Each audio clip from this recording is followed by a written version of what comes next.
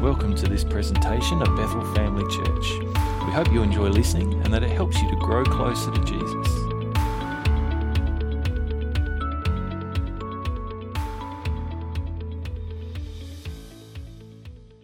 Funny, isn't it, how when you start thinking about something and you start talking about something, suddenly you start seeing it everywhere. You know, it's like I don't know if you've ever been in that situation. You know, there's lots of different ways that we kind of see this. You know, you buy a new car and all of a sudden you start seeing the same model of car all around the place that you never really noticed before, you know, and things like that. But I came across this little, sort of a story, but this little article on Facebook, and it was a group of professionals, you might have heard this before, posed the question, what does love mean, to a group of 4 to 8 year old children? And I'm sure that there were probably a lot of really interesting and creative answers, but there's a few of the kind of more profound ones I've selected for you today. So Rebecca, aged 8, says, when my grandmother got arthritis, she couldn't bend over and paint her toenails anymore, so my grandfather does it for her all the time, even when his hands got arthritis too. That's love. Billy, age 4, says, when someone loves you, the way they say your name is different. You just know that your name is safe in their mouth. Isn't that interesting? Carl, age 5, says, love is when a girl puts on perfume and a boy puts on shaving cologne and they go out and smell each other. That sounds pretty right, doesn't it? Chrissy, age 6, says, love is when you go out to eat and give someone most of your French fries without making them give you any of theirs. You know which direction that flows in your relationship. Terry, age 4, says, love is what makes you smile when you're tired. Danny says, love is when my mummy makes coffee for my daddy and she takes a sip before giving it to him just to make sure the taste is okay. Bobby, age 7, says, love is what's in the room with you at Christmas if you stop opening presents and just listen. Well, that's pretty deep, isn't it? Yeah. Nika, age 6, says, if you want to learn to love better, you should start with a friend who you hate. Sounds like a young child who's been to Sunday school somewhere along the way there, maybe. Noel says, love is when you tell a guy you like his shirt and then he wears it every day. Tommy says, love is like a little old woman and a little old man who are still friends even after they know each other so well. Claire says, my mummy loves me more than anybody. You don't see anybody else kissing me to sleep at night. Elaine, age 5, says, love is when mummy gives daddy the best piece of chicken. I like that one. That's a good one. Chris, age 7, says, love is when mummy sees daddy smelly and sweaty and still says he is handsomer than Robert Redford. Some of you have got no idea who Robert Redford is. Yeah, that's okay. Famous movie star. Mary Ann says, love is when your puppy licks your face even after you left him home all day. And Lauren says, I know my older sister loves me because she gives me all her old clothes and has to go out and buy new ones. Karen says, when you love somebody, your eyelashes go up and down and little stars come out of you. Mark says, age 6, love is when mummy sees daddy on the toilet and she doesn't think it's gross.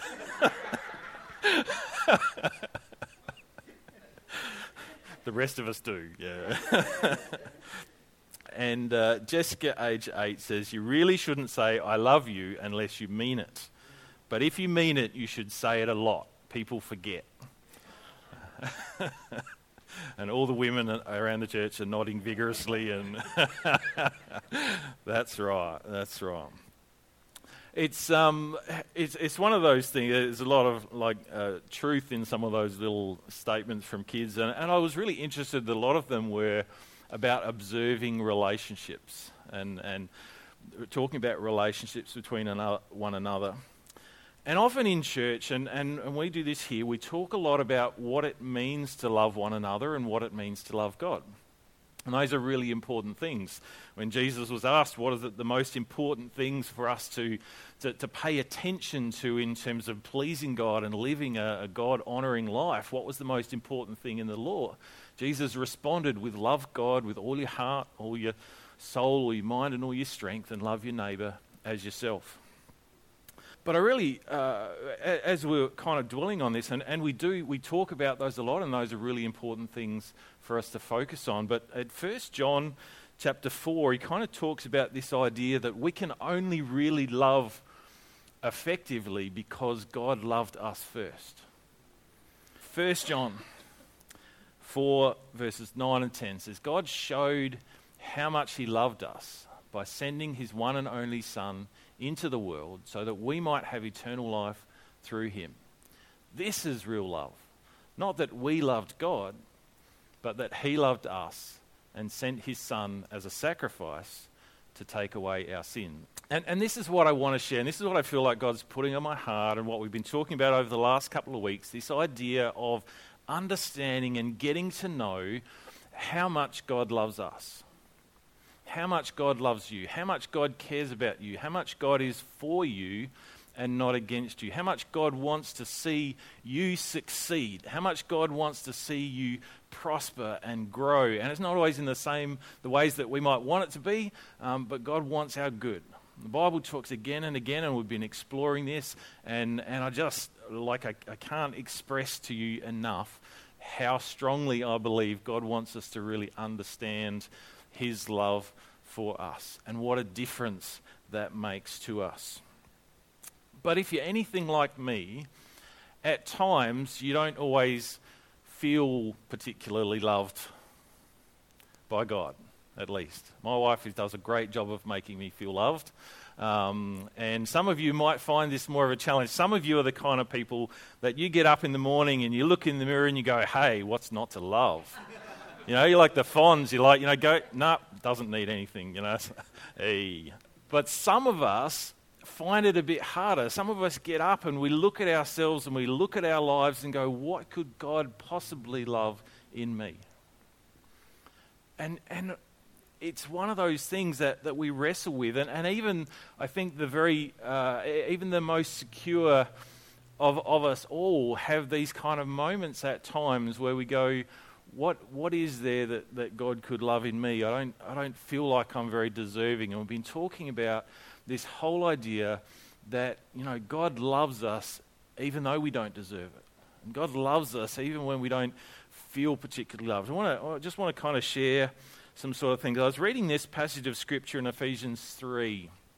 I want to share this with you. It says, this is Paul, and he's praying for the church at Ephesus. And he says, I pray that from his glorious unlimited resources, that's God's glorious unlimited resources, he will empower you with inner strength through his Spirit. Doesn't that sound awesome? Who doesn't want to be empowered with inner strength through God's Spirit?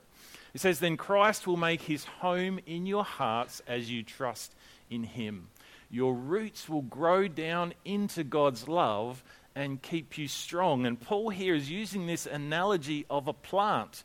And we know that plants have roots, don't we? They kind of go down into the soil, and it's how they extract water and they extract nutrients and stuff up out of the soil, and it's what sustains them. It's what helps them to grow. And all you guys who are gardeners, if a plant's got a weak root system, or if there's not the right stuff in the soil, then it doesn't grow and it isn't healthy and all that kind of stuff. And Paul's kind of making this analogy. He says, you as Christians, as people, if you were like plants, you would have roots that would grow down into God's love, and it would absorb up God's love and give you what you need to make you strong and healthy. So that's the role that God's love plays in your life. And we kind of know it, don't we? There's this kind of thing that when we feel like we're loved, it gives us confidence. When we feel like we're accepted and there's somebody who sees us even with all our flaws, and like those the little old lady and the little old man who know each other so well and they still love each other anyway. I'm getting more and more feeling like that these days, but having people who, having a wonderful wife who knows and sees lots of my flaws and accepts me and loves me anyway. It gives me a sense of security. And as we begin to understand that how much God, nobody knows us better. Nobody knows us better than God. There are things even sometimes, maybe this is more often than not, sometimes she shakes her head and goes, I don't know what goes on in your head sometimes. Don't understand, you're so confusing. Is that right? Yeah. But God sees all of those things. Nobody knows me better than God. And if anybody was going to have cause or reason to not love me, not that anybody ever would, but if anybody was going to have cause, it would be God. To say, oh no, sorry, there's too many flaws, there's too many faults, you're too this, you're too that. You know, because sometimes we hide all those things, don't we? We don't want to put them on display. You know, we put our best self forward, but God sees all that. And He says, as you grow down into God's love, that understanding that God loves you, even with all that stuff going on, even though He knows all that, even though He sees all that, even though He sees all those sins that you think you've hidden from everybody else. He sees all that, and He loves you and accepts you. And as we begin to understand, as our roots grow down into God's love, that gives us a confidence. As we begin to accept this idea that nothing can ever separate us from God's love. Nothing we do can ever take away that love that God has for us. Nothing can ever be so bad that God says, oh no, that's it. That's just one step too far. You know, you're done now, you know. As we understand that God never gets to that point where He writes us off, that gives us strength, as He says. He goes on and he says, and may you have the power to understand, as all God's people should, how wide, how long, how high, and how deep His love is. May you experience the love of Christ, though it is too great to understand fully. Then you will be made complete with all the fullness of life and power that comes from God. Now, I don't know if you noticed just there's kind of a little bit of what seems to be a contradiction, because one minute Paul is saying, may you have the power to understand as all God. So he's saying all God's people should understand how wide and long and high and deep His love is. And then in the next breath he's saying, it's too great to actually understand it fully. So what is it, Paul? Is it like we're supposed to understand it or we're not supposed to understand it? And I kind of thought, if I can illustrate this way, because I was thinking about this and I had to try to get my head around this and understand what is going on. There are some things that I can intellectually understand but never really fully grasp the reality of. Have you noticed that? Let me give you an example. How about infinity? Right? We can intellectually understand that something of which there's an infinite amount means that there's it's limitless, right? We understand intellectually that the universe is limitless. It's infinite. It has no boundaries, no borders. There's no point you can get to where it stops. But the actual reality of something that is infinite is a little bit harder for at least my brain. I don't know if you wrestle with this, at least my brain to grasp. If I told you to imagine a rope that was infinitely long, what does your brain do? Mine starts imagining really, really, really long ropes. Seems normal. And I can imagine a rope that's long enough to, stretch around the entire world, and I can imagine going on and on and on. But, no matter how long I imagine that rope, I can kind of keep going, but it could be longer. And I can, and a little bit longer, and a little bit longer. I can't actually imagine something that is infinitely long. My brain says, does not compute. If I told you to imagine a boulder that was infinitely heavy, I can start imagining really, really big boulders, but they're still finite. They're still limited. And so even though I understand what the word infinite means, my brain actually has a hard time grasping what that actually really looks like, the reality of what that would mean. And it's a little bit like that, isn't it, with God's love. We can understand that God's love has no end. We can understand that there has never been and will never be a time when God doesn't love us. We can understand that God's love is infinite in depth.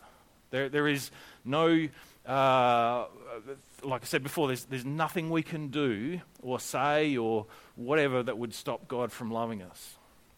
We can give intellectual assent and we can understand, but I think sometimes it's actually a difficult concept for us to grasp. And like Paul says, we will probably, at least in this life, I'm assuming that we're going to understand it better in the next one, but even then, we may not still fully grasp it. And this is the extent of the God that we serve, who is all-powerful and all-knowing and all-loving. But what we says it here in verse 29, he says we can experience it. We may not ever fully understand it, but he says we can experience it. How do we do that? Because that's a really important thing. Like as he says here, he says as we experience the love of Christ, then you will be made complete with all the fullness of life and power. Sounds pretty good, doesn't it? Who doesn't want to be complete and having life power that comes from God? How do we experience God's love? Let's look at a verse in Romans chapter 5 and the first few verses here in Romans 5. And I want to read this is from the Passion Translation. I'm getting really into the Passion Translation at the moment, just as an alternative sometimes, because it's really expressive. Sometimes it kind of helps to kind of put that descriptive language into things, isn't it? He says, our faith in Jesus transfers God's righteousness to us, and he now declares us flawless in his eyes. This means we can now enjoy true and lasting peace with God, all because of what our Lord Jesus, the Anointed One, has done for us. Our faith guarantees us permanent access into this marvelous kindness that has given us a perfect relationship with God.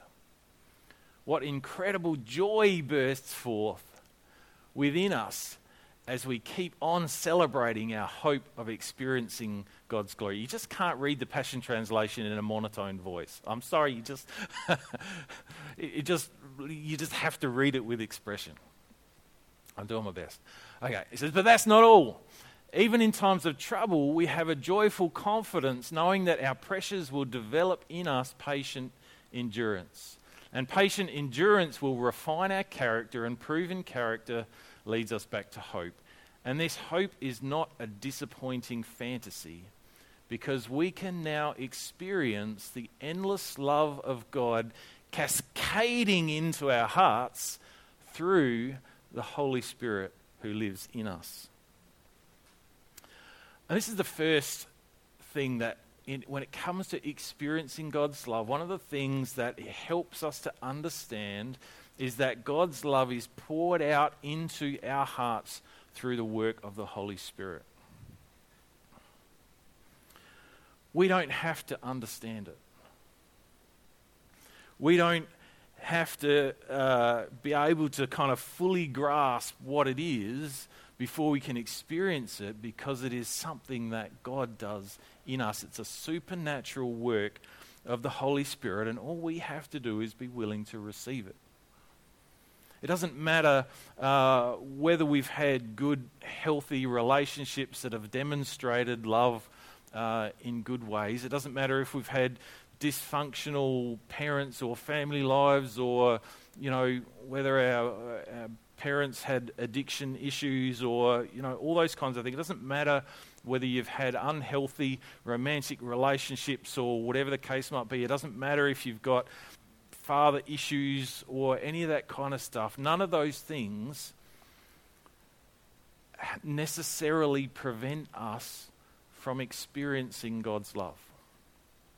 because it is the work of God in us. Now, those things might be hindrances at times to us making that choice to accept God's love, but it doesn't have to stop us from experiencing God's love. Second thing is that experiencing God's love has this kind of foundation in what Jesus has done for us. In that passage of Scripture that we read, there's a couple of verses that go on from there. I don't have them on the screen, but if you've got your Bibles open and you're following along, the next verse says, after it talks about experiencing God's love through the Holy Spirit who lives in us, it says, "For when the time was right, Christ came and died to demonstrate his love for sinners who were entirely helpless, weak, and powerless to save themselves." So we see this demonstration of God's love. Now, think about this for a second. Is the love of God shown to us historically in the death of Christ for us to study and think about and know as objective fact? Or is the love of God poured out in our hearts experientially by the Holy Spirit? Of course, the answer is both. All right, and Paul he talks about both, and he doesn't kind of let us get away with going, well, God's love is just something to objectively observe and go, oh, yes, we can study that and go, well, God must love us because he did this. But he also adds in that dimension of we're supposed to experience it for ourselves. It's not just supposed to be something that we kind of intellectually know, but something that we experience. And we see that in the relationships that we have with people, don't we? Our experience of love is not necessarily always dependent on that intellectual or objective observation or belief about whether that person loves us or not. Sometimes we can feel loved and experience that love independent of that. But there's this kind of idea, I suppose, where there's both fact and feeling. And depending on your personality, you might rely more on one to inform you than the other. Some of us are very much fact kind of people, and we want you to prove it. And, if we can't objectively quantify it, we struggle to accept it. And there are others of you on the other side of the spectrum that are like, if I don't feel it, it must not be real. It's like if it was real, then surely I would feel it. And so how do we kind of reconcile this concept where we have both sort of fact and feeling when it comes to God's love? How are the two related? How do we reconcile these two concepts? And maybe it's a little bit like this. The Holy Spirit helps to open the eyes of our heart to see the beauty of love, of the love of God as it's expressed at the cross. And as we see that, our hearts open to his love being poured out into our hearts. Lastly, the experience of God's love isn't the same for each person. It isn't even the same for any one person all the time. You've probably experienced that for yourself. Maybe there are times when you had little moments where you really felt loved by God and you experienced that. And then, you look at that and go, well, I want to have that all the time, but you don't. And maybe you're one of those people that looks around at what everybody else is experiencing and going, how come they're all getting the good stuff and I'm missing out? That was a little bit like me. I remember very clearly a time off at a youth camp, and there was just some really amazing things happening, and God was just touching some young people powerfully and mightily, and I was kind of sitting there and not getting anything. I'm just like, come on, God, where's mine? I want some of that. And one of the, he was very gracious to me in that moment because I was really angry at God at that moment. And he was very gracious to me, and he put it on somebody's heart to come over. And it was something really simple. You know, and that person came over to me and said, God just wants you to know that he sees you and he cares about you and he loves you. And that was it. I didn't get any fuzzy feelings or, anything like that, but I knew that God saw me. And I knew that God loved me. And I knew that God cared about me. And I think that was a real turning point for me. But one of the traps that we fall into is looking at other people's experiences. And we go, well, they seem to be experiencing this, and I've never experienced that. Why is God withholding that from me? He must not love me, or I would experience it that way, and I would experience it like that person, and I would experience it like that person. And what I would say to you is this: trust that God knows what you need. And just like me in that moment, I didn't need a fuzzy feeling. I didn't need to fall on the floor. I didn't need to do any of that kind of stuff that was going on around me. What I needed in that moment was to know that God saw me and that God loved me, and that's what he gave me. And you need to trust that when God demonstrates his love to you, when he shows you his love, it is in a way that you need. And it's not in a way that somebody else might need, or not in a way that somebody else, you're not going to respond in a way that somebody else might respond, because you are you. You are the person that God created you to be, and you're wired the way that God wired you. And we come back to that and go, okay, God, whatever it is, whatever I'm able to receive from you, I trust that is what I need right now. And I trust that you're a good Father who knows me and who loves me and is going to provide what I need if I'm seeking you and if I'm open to you. Now, it's important to understand that sometimes we can shut ourselves off. We can choose not to accept God's love, can't we?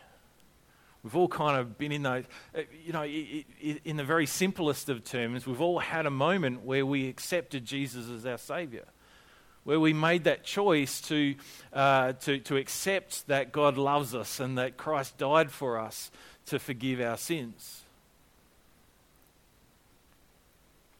And so there was that moment when we chose to open up our hearts and accept that God loves us. But there are moments before and there are moments afterwards when we kind of go, nah, God, you couldn't possibly love me.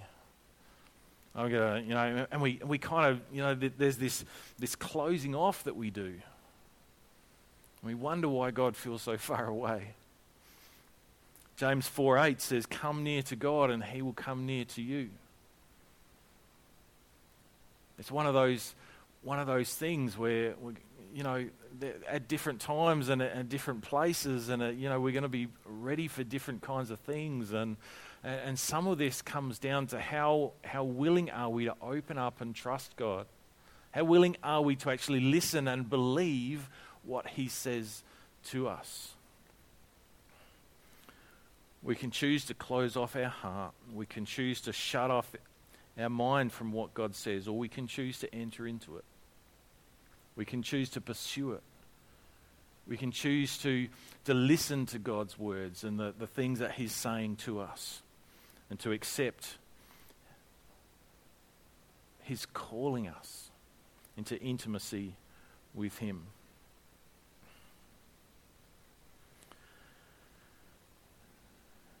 God loves you. God loves you with passion. God loves you so much that he gave everything, that he would know you, that he could have that relationship of intimacy with you, and that you could know him. I encourage you, seek to understand and know God's love from his word, but seek to experience it in your life as well. Talk to him about it. Open up your heart and let God love you. Let's pray. Father, we thank you that you are an amazing, loving Heavenly Father.